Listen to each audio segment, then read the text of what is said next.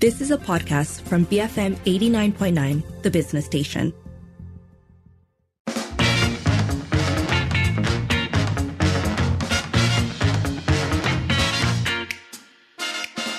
It's now 5:43 and it's time for Today on Twitter, where it's all about how offline safety can be compromised by your online activities. It's a tricky one. So this comes from Liu. It's two U's on either side of that, saying this is like a 20-image slideshow detailing this girl's exact routes, timing, sidewalk shortcuts, including what she looks like and her office floor. And it's a sort of video showcasing, I think, a click-through of TikTok. And then Liu goes on to say, now look to the number of views and shares, which are very high. I am again begging women to stop uploading this info online for your safety.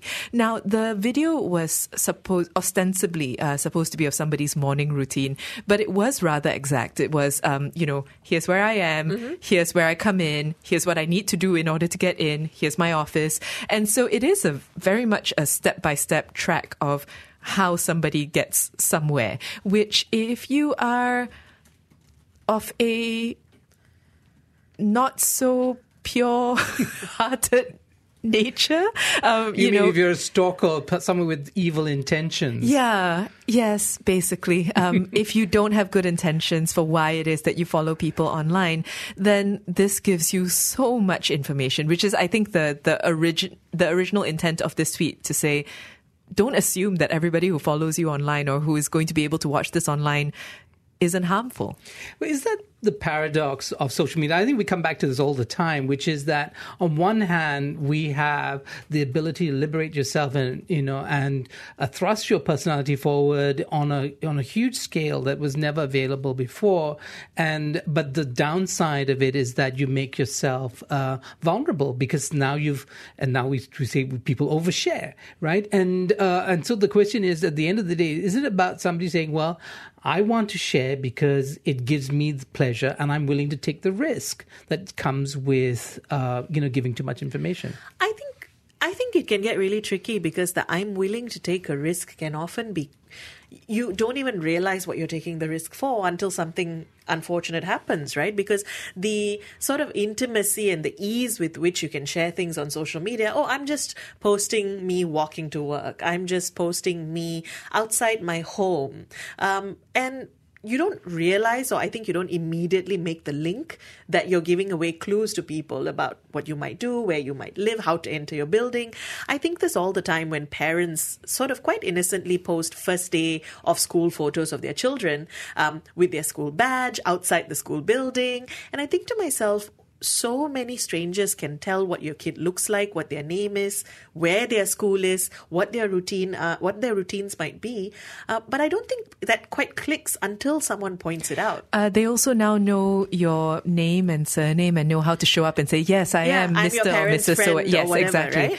Right? But presumably the kid's going to say, well, that's not my mummy or daddy. So there have been, I think that, I don't want to be alarmist. I think that the ways in which that has typically been, or at least the stories that circulate, are that, a child might say that, but then the problem is that adults don't often believe children when children raise a fuss. And so there is that kind of, there is that problem. I think that we can't say that there isn't.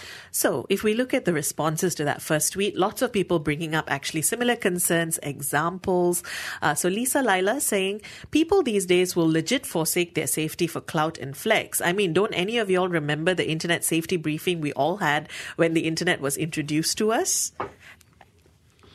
Well, I don't remember a safety briefing, but I must say, maybe I come from a more innocent age. I mean, when I was a kid, yes, there were always these unfortunate situations of kids being kidnapped or murdered or whatever it is. But, you never think it's going to happen to you. And it wasn't something that, it wasn't a feeling that you lived in, as it were. It wasn't the anxiety. But I think today it's become a great anxiety because we're so much more attuned to these incidents that happen around the world. They come to us instantly, and therefore you do become a little more paranoid. And so, sharing what would have been an innocent picture of your kid now becomes a source or some sort of forensic analysis by a stalker.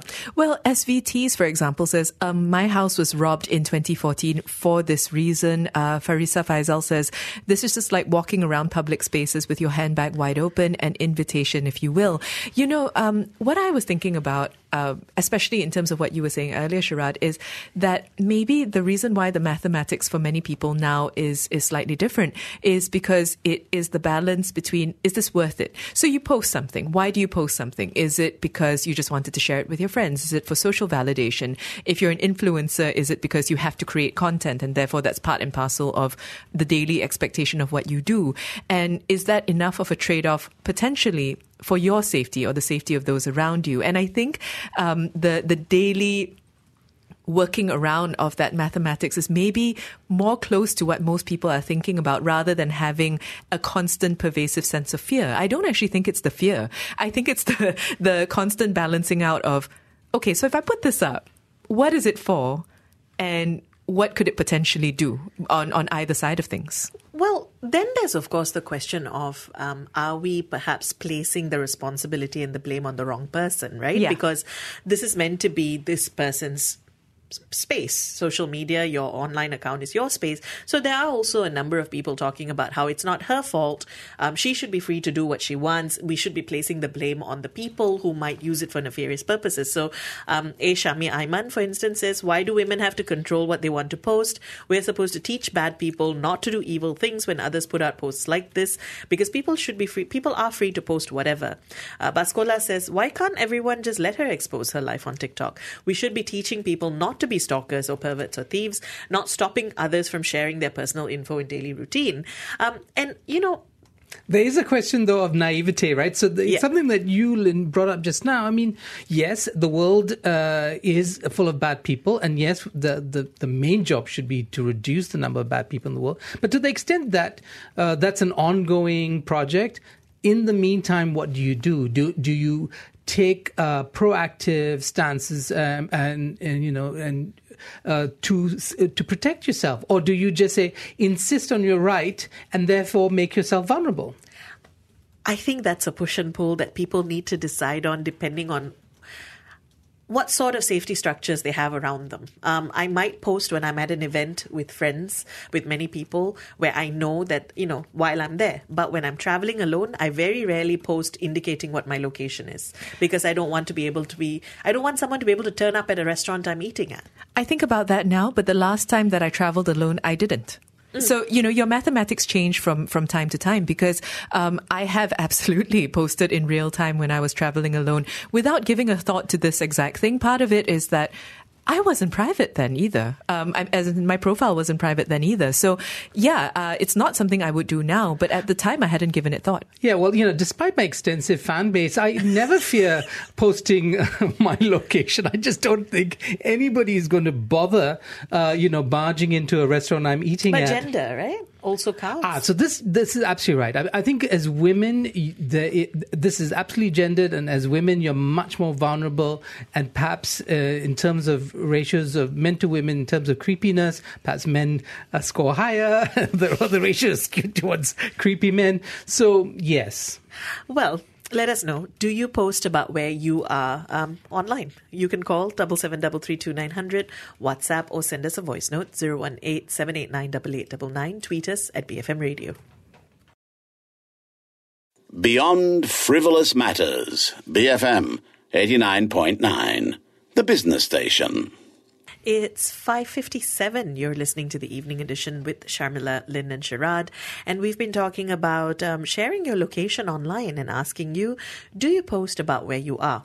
You can call us, you can send us a WhatsApp, you can send us a voice note, or tweet us.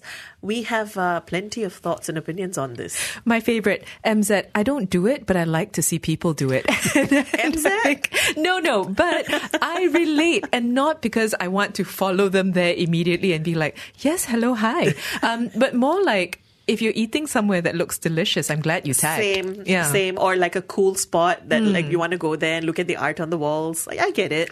And sometimes you don't actually know how dangerous or how compromising information can be. For instance, I recently, put on a tweet my boarding pass. I didn't put the whole thing on, but I think enough of information. And I was actually sent a DM by a friend and said, a kind of Twitter friend, and said, look, this is actually not good for you. You're compromising your own information and security.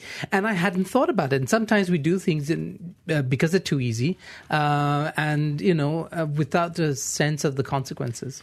Well, a couple of people are talking about doing it after the fact, right? So TIDJ says, I'm risk averse. I usually post later grams. Rizwan says, I post where I was, not where I am. It's always after the fact. Roshan, meanwhile, says, I used to post my location in real time when my follower number was small, but now that my numbers are larger, I'm more discreet about location that can determine information that can determine my location. So I think that's Roshan and I share the same of an expanding fan base. Yes. But a lot of good advice there. If you'd like to weigh in, keep it coming. BFM 89.9.